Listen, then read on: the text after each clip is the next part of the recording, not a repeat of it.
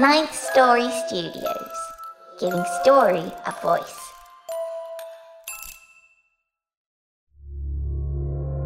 This podcast is part of the Dark Myths Collective. Visit darkmyths.org to discover more shows like this one. The darkness awaits.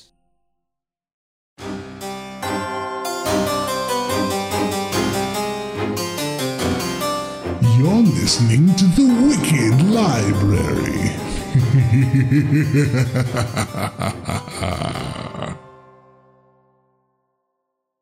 Brain fog, insomnia, moodiness, weight gain. Maybe you think they're just part of getting older, but MIDI Health understands that for women over 40, they can all connect to menopause. It's at the root of dozens of symptoms we experience, not just hot flashes. MIDI clinicians are menopause experts, offering safe, effective, FDA-approved solutions covered by insurance. 91% of MIDI patients get relief from symptoms within just 2 months. Book your virtual visit today at joinmidi.com. Every day, we rise, challenging ourselves to work for what we believe in. At U.S. Border Patrol, protecting our borders is more than a job. It's a calling. Agents answer the call, working together to keep our country and communities safe. If you're ready for a new mission, join U.S. Border Patrol and go beyond. Learn more at cbp.gov/careers. Ah, so you've come in search of a story, have you? Well, you've come to the right place. My private collection of dark tomes are hungry for your fear, filled with stories that are sure to terrify, disturb, and delight. Be warned, though, these tales are not for sensitive listeners. You're going to hear things that will upset and quite possibly offend. Ah, here's a good one. Follow me now and we'll enjoy this tale together. It's story time at the Wicked Library.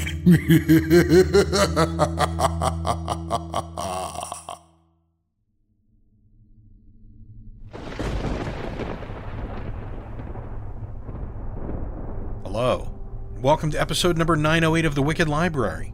I'm Daniel Foytek, and I thank you for listening. As you probably know, the Wicked Library relies on the support of our patrons and members to keep making the show. If you want to be a part of helping us keep making it, sign up today at patreon.com/Wicked Library or at thewickedlibrary.com. We truly appreciate your help in making the show sustainable. Our supporters do get Wicked Fun rewards like access to our archives, ad-free shows, and more. A big thank you to those who took the time to rate us 5 stars and write a short review for us on iTunes. Your ratings do help others find the show, and we do love hearing from you. Today's episode features a story by an author appearing for the first time on our show, Christa Carmen. Telling our story today is one of our favorite returning storytellers, Heather Thomas, who gets a little help at the end from the brilliant Erica Sanderson. It's always wicked fun to have both of these ladies on the show. Today's score and the final scored story mix was provided by resident composer and our newest executive producer, Nico Vitese of We Talk of Dreams. Nico composes music for a growing number of podcasts of all types. If you enjoy his work, he has offerings on Bandcamp and is also taking on new clients. Find out more at wetalkofdreams.com. And please, if you enjoy the stories you hear on the show, do find the work of the authors and buy their work. It keeps them making more. You can learn more about everyone who helped create today's show, along with links to their other work, on their bio pages at thewickedlibrary.com. As I mentioned in the last episode, we are hard at work on our first written anthology for the Wicked Library.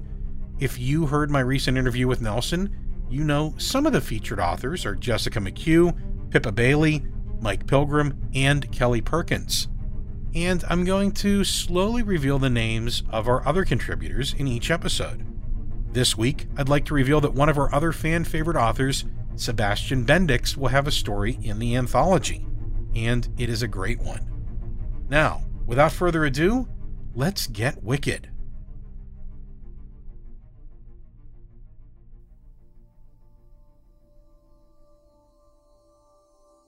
3 Cheers for Sweet Revenge by Christa Carmen. From Kimberly Fairhurst.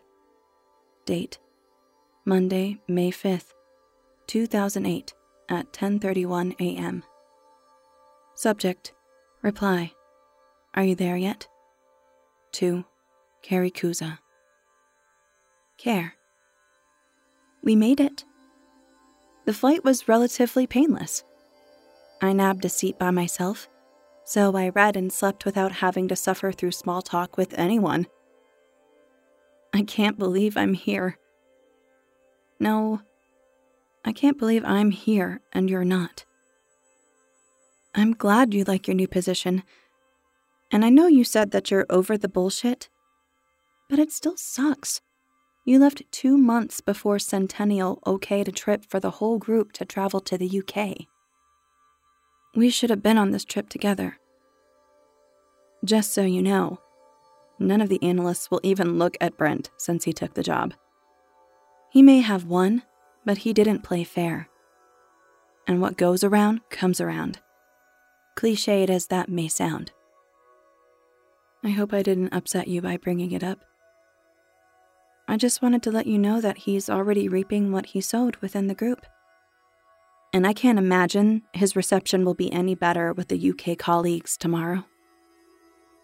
Our 3-day meeting starts then, after which I have Thursday and Friday off for sightseeing. Saturday, we fly back to the States. Sunday, you and I are having brunch to catch up. The hotel is in Canterbury, a 20-minute drive from Sandwich. From what I could see from the taxi, there are dozens of shops and cafes to check out. We're going out to lunch as soon as everyone gets settled, so I should unpack at least a few things and freshen up. I'll write more later. Miss you already. Much love, Kim. From Kimberly Fairhurst. Date: Monday, May 5th, 2008 at 9:23 p.m. Subject: Reply: Are you there yet? To Carrie Kuza. Care: Did you read my email from earlier today? You're 5 hours behind, so you should have gotten it by now. Whatever time it is there, it's bedtime here. I have to combat this jet lag and get some rest before tomorrow.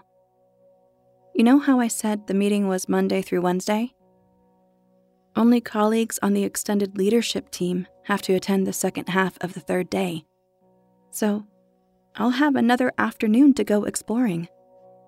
I promise to push Brent into the Thames, if an opportunity presents itself. I hope you don't mind I'm going to email you with the same frequency I would if it was any other work week. I expect the same from you. So, write back, woman.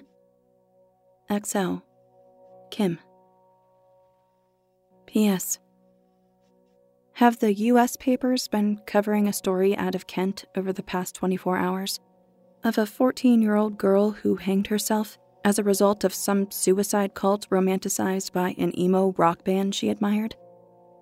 It's a circus here because of it. Protesters are demanding that the band make a statement. Hundreds of kids dressed in black, holding posters to support the emo culture. It's been impossible to ignore. The story's on the cover of every newspaper, and every television in the hotel lobby has been tuned to the coverage. Anyhow, I was curious if you'd heard anything about it. Good night. From Kimberly Fairhurst. Date: Tuesday, May 6th, 2008 at 6:01 p.m. Subject: UK update. To Carrie Kuza. Carrie? Look who finally got around to writing back. I shouldn't tease. I'm grateful for the pictures of Monte Cazzo, and that you're pet sitting for me in the first place. I hope you remembered his little overnight bag. You know from whence he takes his name. The Count will exact revenge on you if he feels his treatment has been unjust. On a darker note, I saw Larry today. I don't know how I'd convinced myself that I wouldn't run into him while we were here. Care. It's awful. Having to watch the whole team fawn over him. When he smiles, all I can see is my sister's bruised and bloodied face. When he shakes someone's hand, I see his hands wrapped around my sister's throat. I know she said she would press charges, but it's been 2 months already, and she insists she needs more time. Shannon also swears she doesn't blame me, but if I hadn't asked her to meet us for drinks that night, she would have never met that abusive piece of shit in the first place. As much as I want to see him punished, part of me wishes he'd apply for the new position and transfer to the UK permanently. At least, there'd be less of a chance of him hurting her again. He could have killed her, and she's too traumatized to go to the police, so he's walking around like master of the universe, sniffing out his next victim. I should get ready for dinner, but I haven't filled you in on the latest with Megan Martin. She's the girl I told you about yesterday. The news broadcasts continue to cover her death around the clock, and today, they released the information that it was her mother who found the body. Megan's friend had been visiting, and after she left, Mrs. Martin realized that the same song, some morbid thing about death and graveyards, had been playing on repeat for over an hour. She went upstairs to check on her daughter. Megan had poisoned herself before stepping off her desk with a makeshift noose around her neck. I don't know how that poor woman will ever recover. It's sad how committed she was to ending her life, but also a little strange. If a 14-year-old girl was motivated to kill herself because her favorite band wears black and sings about death, she wouldn't exactly have the courage of her convictions, would she? It makes more sense if she'd taken a modest amount of sleeping pills and called 911. You know, a suicide attempt. That way, she'd have the respect of the emo community, if that really is what they're all about. But she'd also have her life. Blame it on the dullness of the meeting today, but Megan's story has really grabbed me. The band at the center of the controversy released a statement that while their music may be rooted in the darker aspects of the human experience, it no more glamorized death than did the tragedies of Shakespeare. They also expressed their condolences to the girl's family, which I thought was good of them. Have you looked up the story online yet? I was going to send you some links, but I was supposed to be downstairs for dinner 5 minutes ago. Gotta run.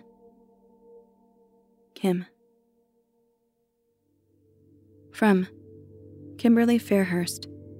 Date: Wednesday, May 7th, 2008, at 9:46 a.m. Subject: UK update. To Carrie Kuza. I wish I'd thought to have Verizon change my plan while I was here, so I could call you without it costing a fortune.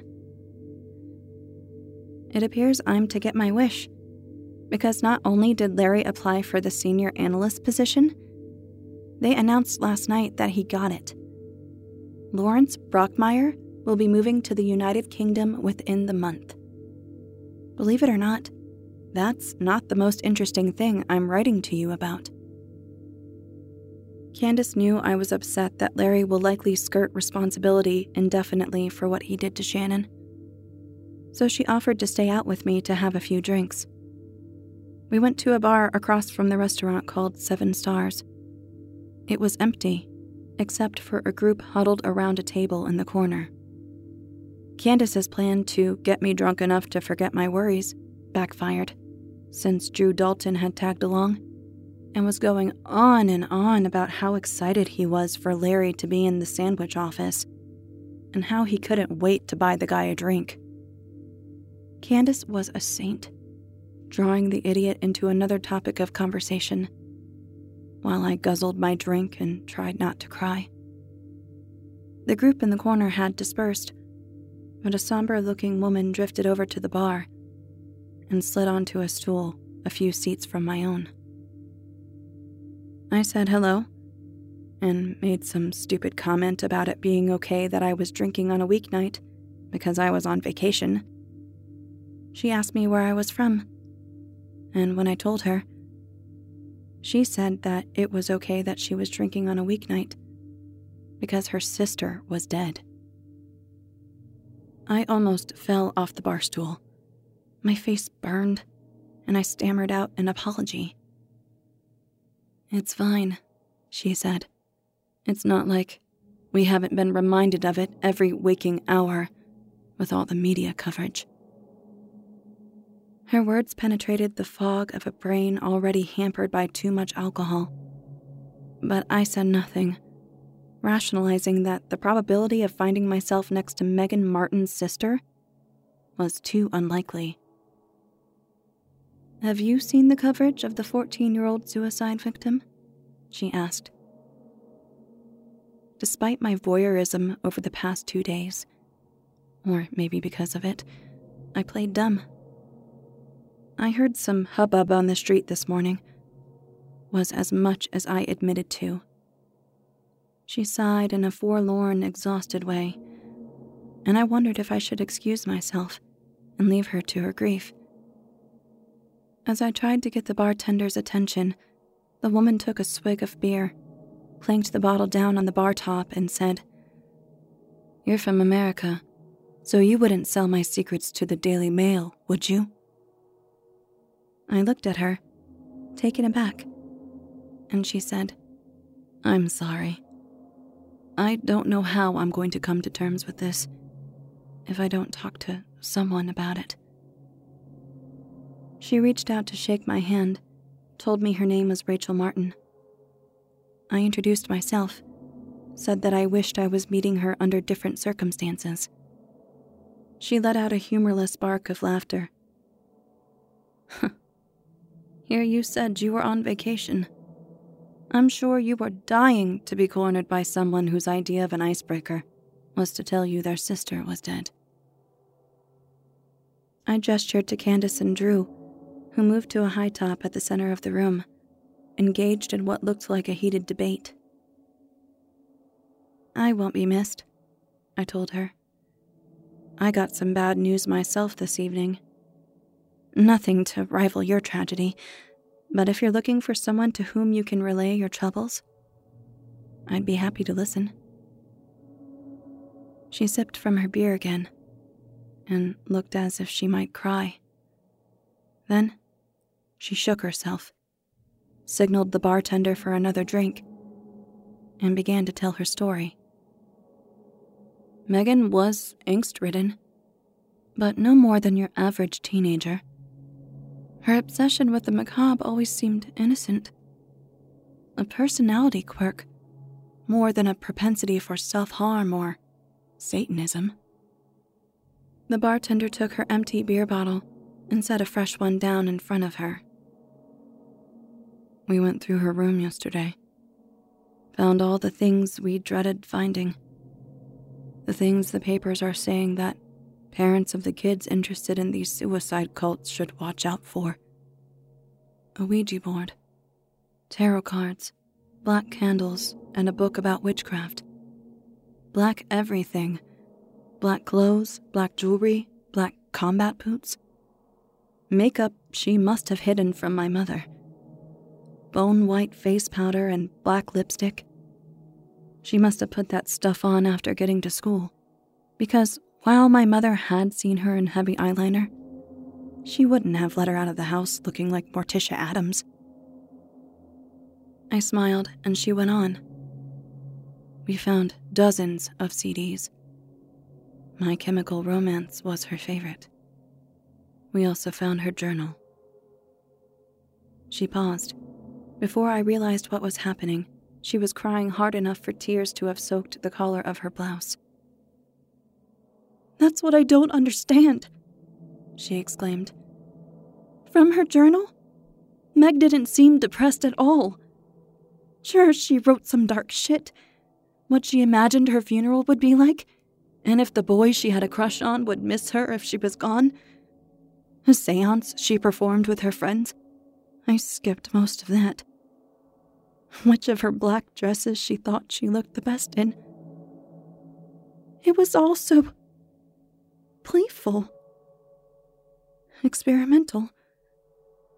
It was darkness, suffused with hope." Rachel picked up her beer and set it down again without drinking.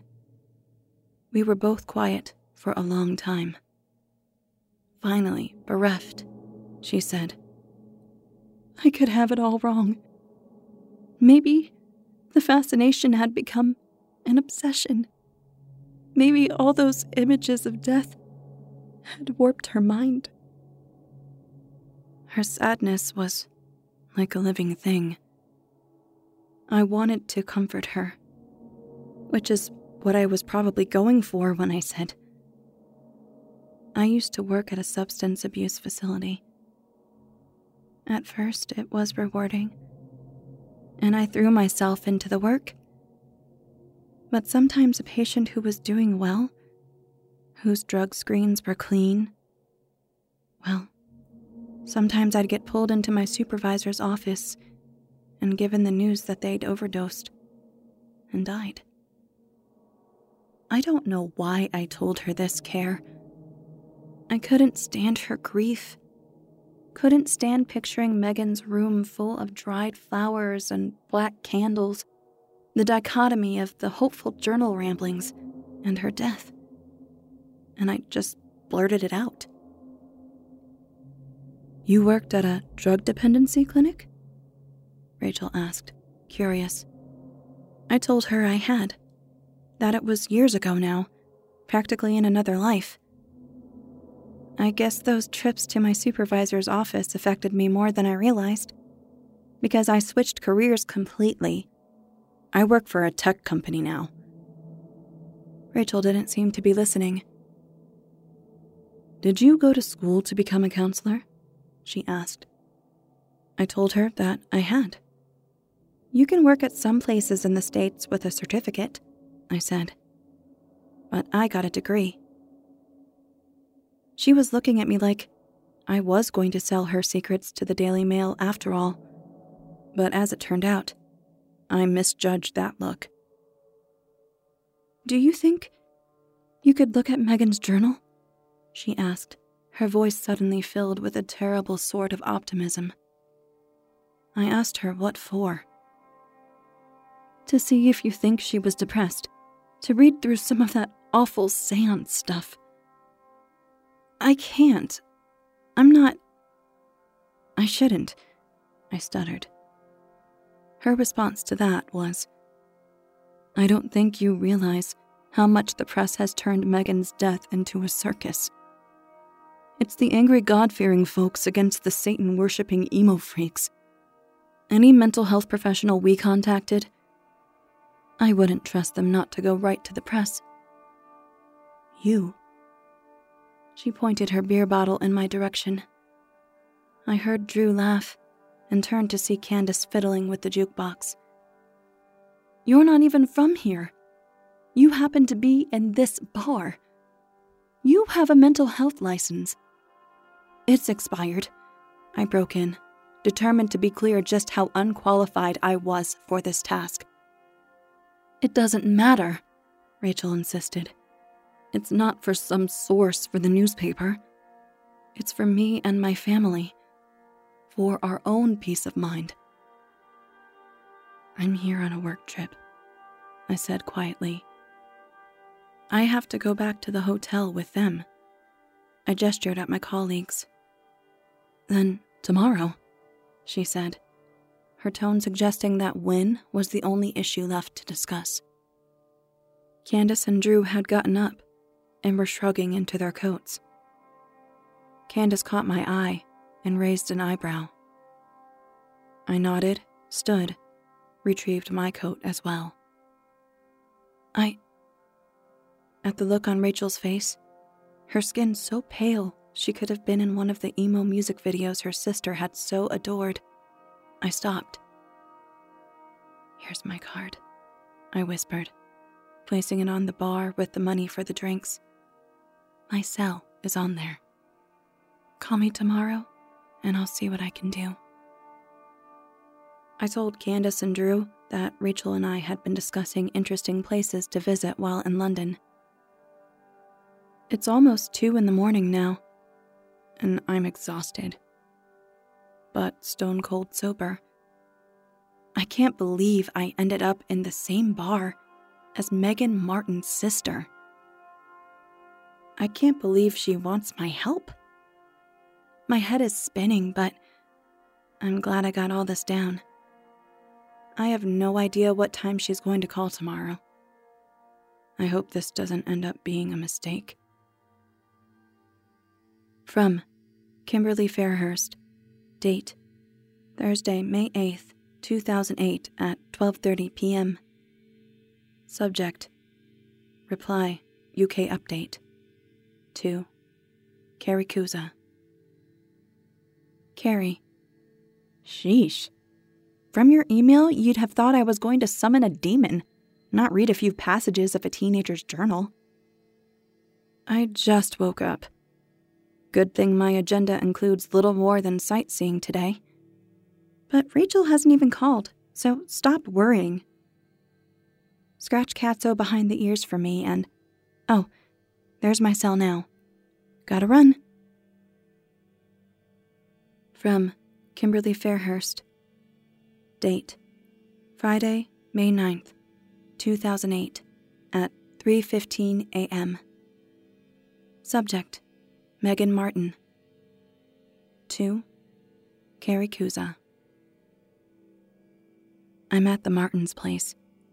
We're about to go upstairs so Rachel can show me Megan's journal. I'll let you know when I'm back at the hotel. Wish me luck.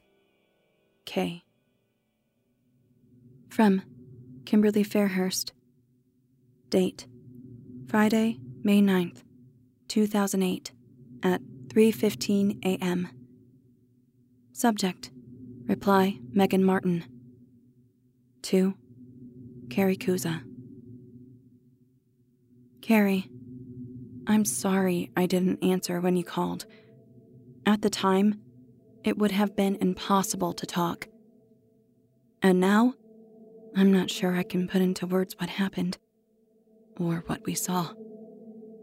When I wrote earlier that my cell was going off, it was Rachel, calling to let me know she'd be at my hotel when the last of the reporters and news crews outside her parents' home had gone. At 8:25, I climbed into her black Volkswagen Beetle, and by the time we walked up the steep stone steps and through an unlit foyer, her parents had retired for the night. Rachel said she hadn't told them about me after all, that she didn't want to get their hopes up. They were on a bunch of medication to help them sleep, after the shock of losing their daughter. Rachel was right about Megan's obsession with black. A black rug covered the hardwood floor, and black tapestries had been hung on the walls. The bedspread was black, as were the curtains.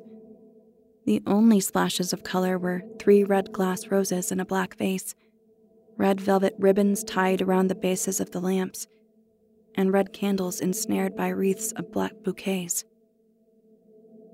Rachel stood at the center of this sea of black until I asked if I could see the journal, which she retrieved from Megan's desk, along with a framed photo.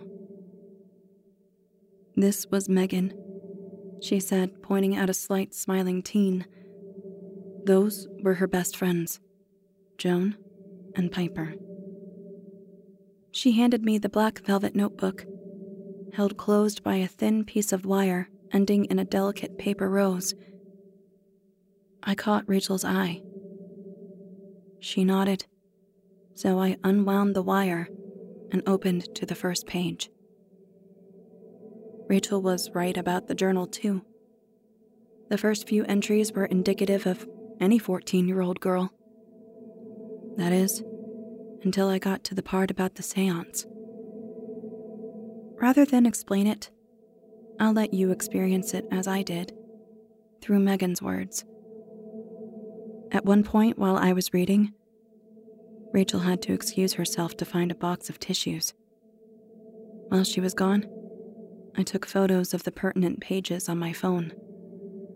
Perhaps you will come away with a less disturbing opinion of these events than I. I doubt it. April 6th, 2008. I have to fix my makeup.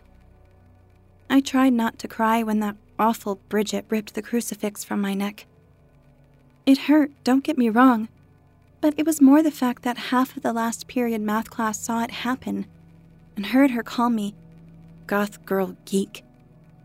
Hayden caught me by my locker. He fixed the clasp of my necklace with his pocket knife, which was sweet of him. He left when he saw Joan and Piper coming. Said that Joan always looks at him funny, but his presence in that moment made me feel less alone. Still, Helena will make everything all right. If we succeed in raising her spirit, Helena will avenge us against bullies like Bridget. Helena, whose rage at her lover's betrayal was such that her soul turned black. Helena, trapped in a revenge-fueled purgatory. Helena, the patron saint of the lost, the persecuted. We first found out about Helena from Joan's sister, Heather. Heather was friends with Helena's great-niece, who'd been bequeathed her great-aunt's brooch years after Helena's death in a car crash orchestrated by her lover. Legend had it that whoever attempted to summon Helena's spirit while possessing the brooch would be granted the revenge they sought. When Joan and Piper arrived, the first thing I did was make sure Joan had succeeded in sneaking the brooch from her sister's jewelry box. It hadn't surprised me in the slightest to learn that Joan's sister had stolen the brooch from her so-called friend. Joan could be mean, but her sister was downright ruthless. That was the moment the plan to raise Helena had taken shape. Joan grinned and held the brooch out to me. It was beautiful, but strange. Its curves and reflective surfaces caused it to appear very much alive, like a gothic beetle from the underworld.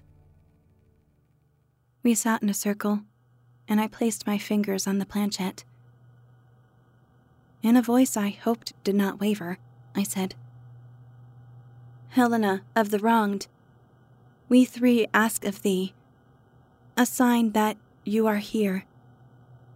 We ask that you provide for us only that which was denied you. A chance to navigate the world free from victimization and despair. And perhaps, should you seek it, the punishment of those who have done us wrong." Journal, I swear on everything, that planchette moved on its own. It moved like something had come up from the depths of hell to chase it. You, 3, I will serve thee, if only you will free me. How do we free you? I asked. Joan and Piper were shaking like trees in a hurricane, but I glared at them to keep them focused. A drop of blood from each on the mirror surface. Place the mirror beneath the board. Say my name 3 times. We used the brooch to prick our fingers. squeezed the blood onto the surface of my hand mirror, and placed the board atop it. We gripped one another's hands. We said her name 3 times. The planchette began to move so fast we could hardly keep up with what it said. I'm here anew, but not for you. The revenge you seek is not for the meek, rather the one whose need is more than all the others at the board. There was a sound at the window, but when we turned, there was nothing there but an overgrown tree branch scraping against the glass. Joan began to wail then, like something was burrowing into her brain. I tried to clap my hand over her mouth to keep her from waking my parents, but air, or smoke, or some sort of presence whizzed past my fingers, seemingly sucked into her throat, and I pulled back. It ended as quickly as it had begun. The planchette grew still. I tried to ask Joan and Piper what they thought it meant. That thing about revenge being for the one at the board who wanted it more. But something wasn't right. Joan's eyes were glassy, and when she looked at me, they narrowed and grew darker. Her expression scared me, so I smacked her in the arm and told her to quit it. She said she was tired and didn't want to sleep over anymore. She called her mother to come get her and was gone 20 minutes later. "Do you think she knows Hayden asked you out?"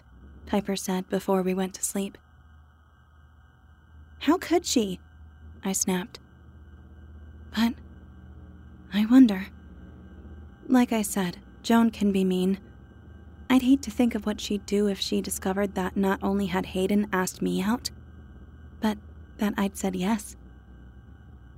We're going to a My Chemical Romance concert at the end of May. I'm so happy I could die.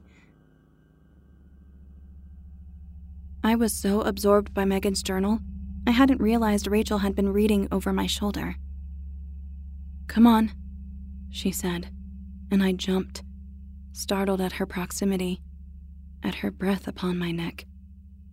She held a hand mirror up, and I stared at my pale complexion in its oval face. There was a smear at the center of it. "Here," Rachel said, and handed me a metallic brooch. I started to stutter out of protest, but Rachel gave me a hard look, and the words died in my throat. "My sister wasn't crazy," Rachel said. "If she said those things happened, I believe her, and I need to see it for myself." Feeling chastised, and more than a little ill, I followed her to the center of the raven black rug. At Rachel's urging, I pricked my finger with the pin.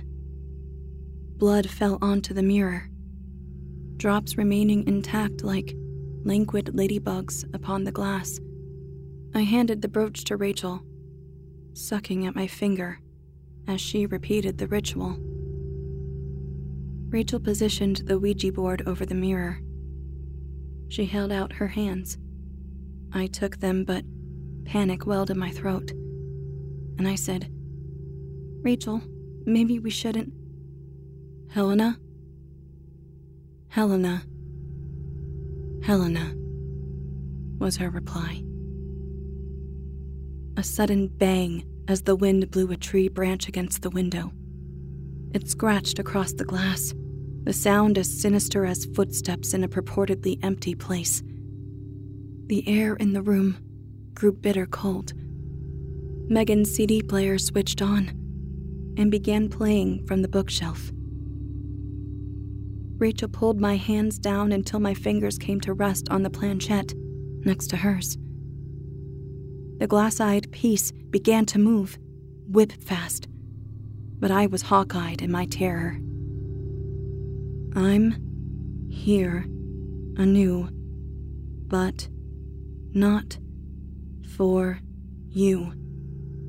The revenge you seek is not for the meek, rather the one whose need is more than any other at the board. Rachel's face was bloodless, but she had the wherewithal to say, "What happened to my sister? She asked you for revenge against those that harmed her, and you did nothing. She took her own life. How can you call yourself the patron saint of anything?" "I am saint of nothing, patron of no one but myself." As the planchette flew, I saw movement from the other side of the room. When I looked up, there was... God, Carrie, there was something at the window. Something I think I will go mad for having seen. It was a woman. Perhaps she was Helena.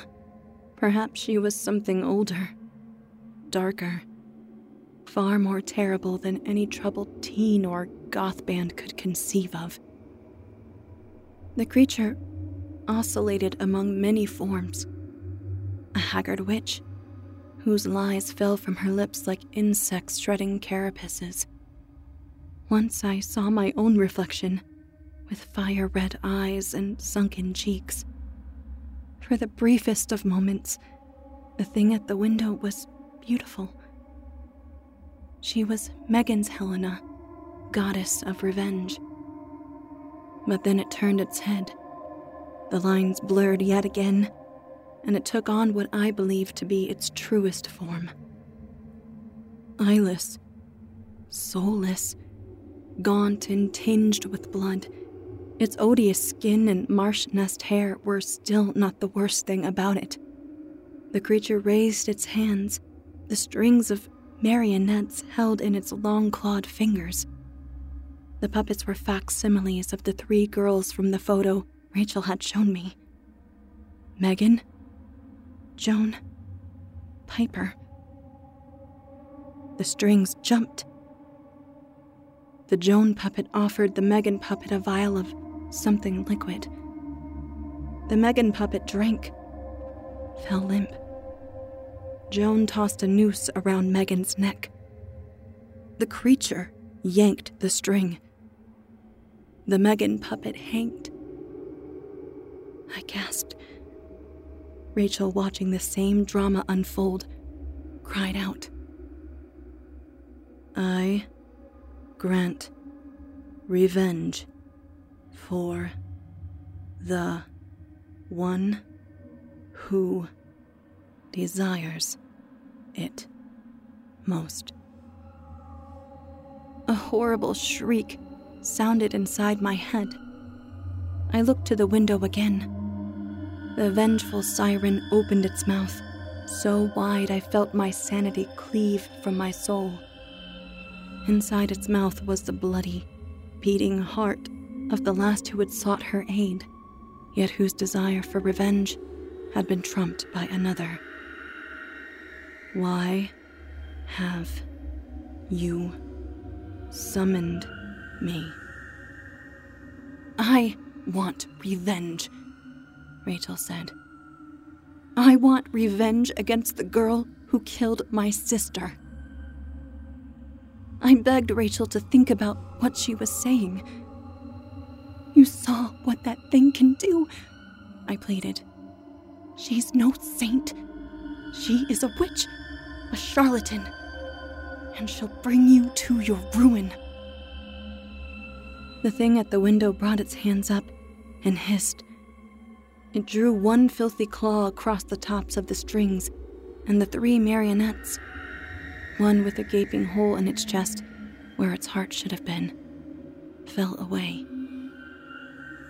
"Remember, I grant revenge for the one who desires it most." For one torturous moment, the shriek in my head grew louder. Then, as if someone had pressed mute, the shrieking stopped. The view beyond the window was clear. The planchette lay on its side, motionless. We didn't talk much after that. I tried to ask Rachel how she was going to feel if some horrible fate befell her sister's friend, but she refused to discuss it. So I let it go. I suddenly felt very tired and wanted to leave more than I had at any other point in the evening. Something was nagging me. Something is nagging me, even now, nibbling at the corners of my mind. Something I'm certain is essential to take care of. The drive back to the hotel was a blur. Rachel and I said goodbye, and she thanked me. Though for what? I'm not sure. I asked her if she thought that thing was going to avenge her sister's death. Her response left me worried. But not for Megan's traitorous friend. "I grant revenge for the one who desires it most," she said. "That's what the board spelled out, remember? I can't imagine that wouldn't mean me." On the way into the hotel, checking my pocket to ensure I had my room key, I realized that I'd somehow left the Martin residence with Helena's brooch in my possession. It occurred to me, upon looking out my window at the nearly full moon, how strange it was that I am on the other side of the Atlantic, yet the detestable Larry Brockmeyer, abuser and fugitive from justice, sleeps peacefully beneath the same thatched roof. I think I'll go pay him a visit. From Inspector Valerie Stringer, Kent Police. Date: Saturday, May the 10th, 2008 at 9:45 a.m. Subject: pending investigation. To Kerry Kusa. Dear Ms. Kusa, we are writing to let you know that any contact from this point forward between you and Ms. Kimberly Fairhurst could be used as evidence in Kent Police's impending investigation. If you have information as to the whereabouts of Ms. Fairhurst or her motive in the actions taken against Mr. Lawrence Brockmeyer, please call us at +44 1622 640 730. Thank you. Inspector Valerie Stringer. Postscript. Ms. Fairhurst addressed a note to you on a piece of hotel stationery, which is how we came across your name. It stated that Ms. Fairhurst still felt bad about your having missed out on a job opportunity given to a Mr. Brent Young. There was a black jewelled brooch atop the note. She said she wanted you to have it.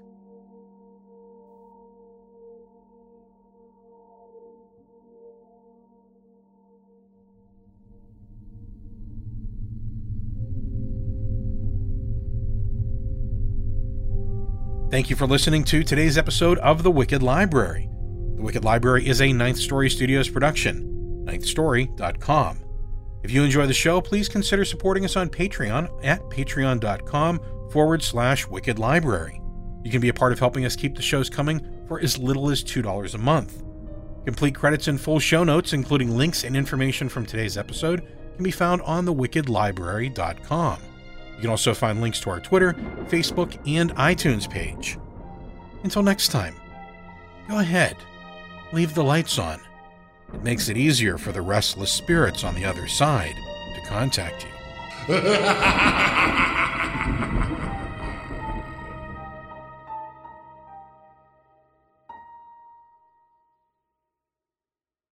is Ryan here, and I have a question for you. What do you do when you win? Like, are you a fist pumper, a woohooer, a hand clapper, a high fiver? I kind of like the high five, but if you want to hone in on those winning moves, check out Chumba Casino. At ChumbaCasino.com, choose from hundreds of social casino-style games for your chance to redeem serious cash prizes. There are new game releases weekly, plus free daily bonuses. So don't wait. Start having the most fun ever at ChumbaCasino.com. No purchase necessary. VGW. Void were prohibited by law. See terms and conditions. 18+. Hey guys, it is Ryan. I'm not sure if you know this about me, but I'm a bit of a fun fanatic when I can. I like to work, but I like fun too. It's a thing. And now the truth is out there. I can tell you about my favorite place to have fun. Chumba Casino. They have hundreds of social casino style games to choose from with new games released each week. You can play for free anytime, anywhere. And each day brings a new chance to collect daily bonuses. So join me in the fun. Sign up now at ChumbaCasino.com. No purchase necessary. VGW. Void were prohibited by law. See terms and conditions. 18+. With Lucky Land Slots, you can get lucky just about anywhere. Dearly beloved, we are gathered here today to... Has anyone seen the bride and groom? Sorry, we're here. We were getting lucky in the limo and we lost track of time. No, Lucky Land Casino, with cash prizes that add up quicker than a guest registry. In that case, I pronounce you lucky. Play for free at LuckyLandSlots.com. Daily bonuses are waiting. No purchase necessary. Void where prohibited by law. 18+. Terms and conditions apply. See website for details.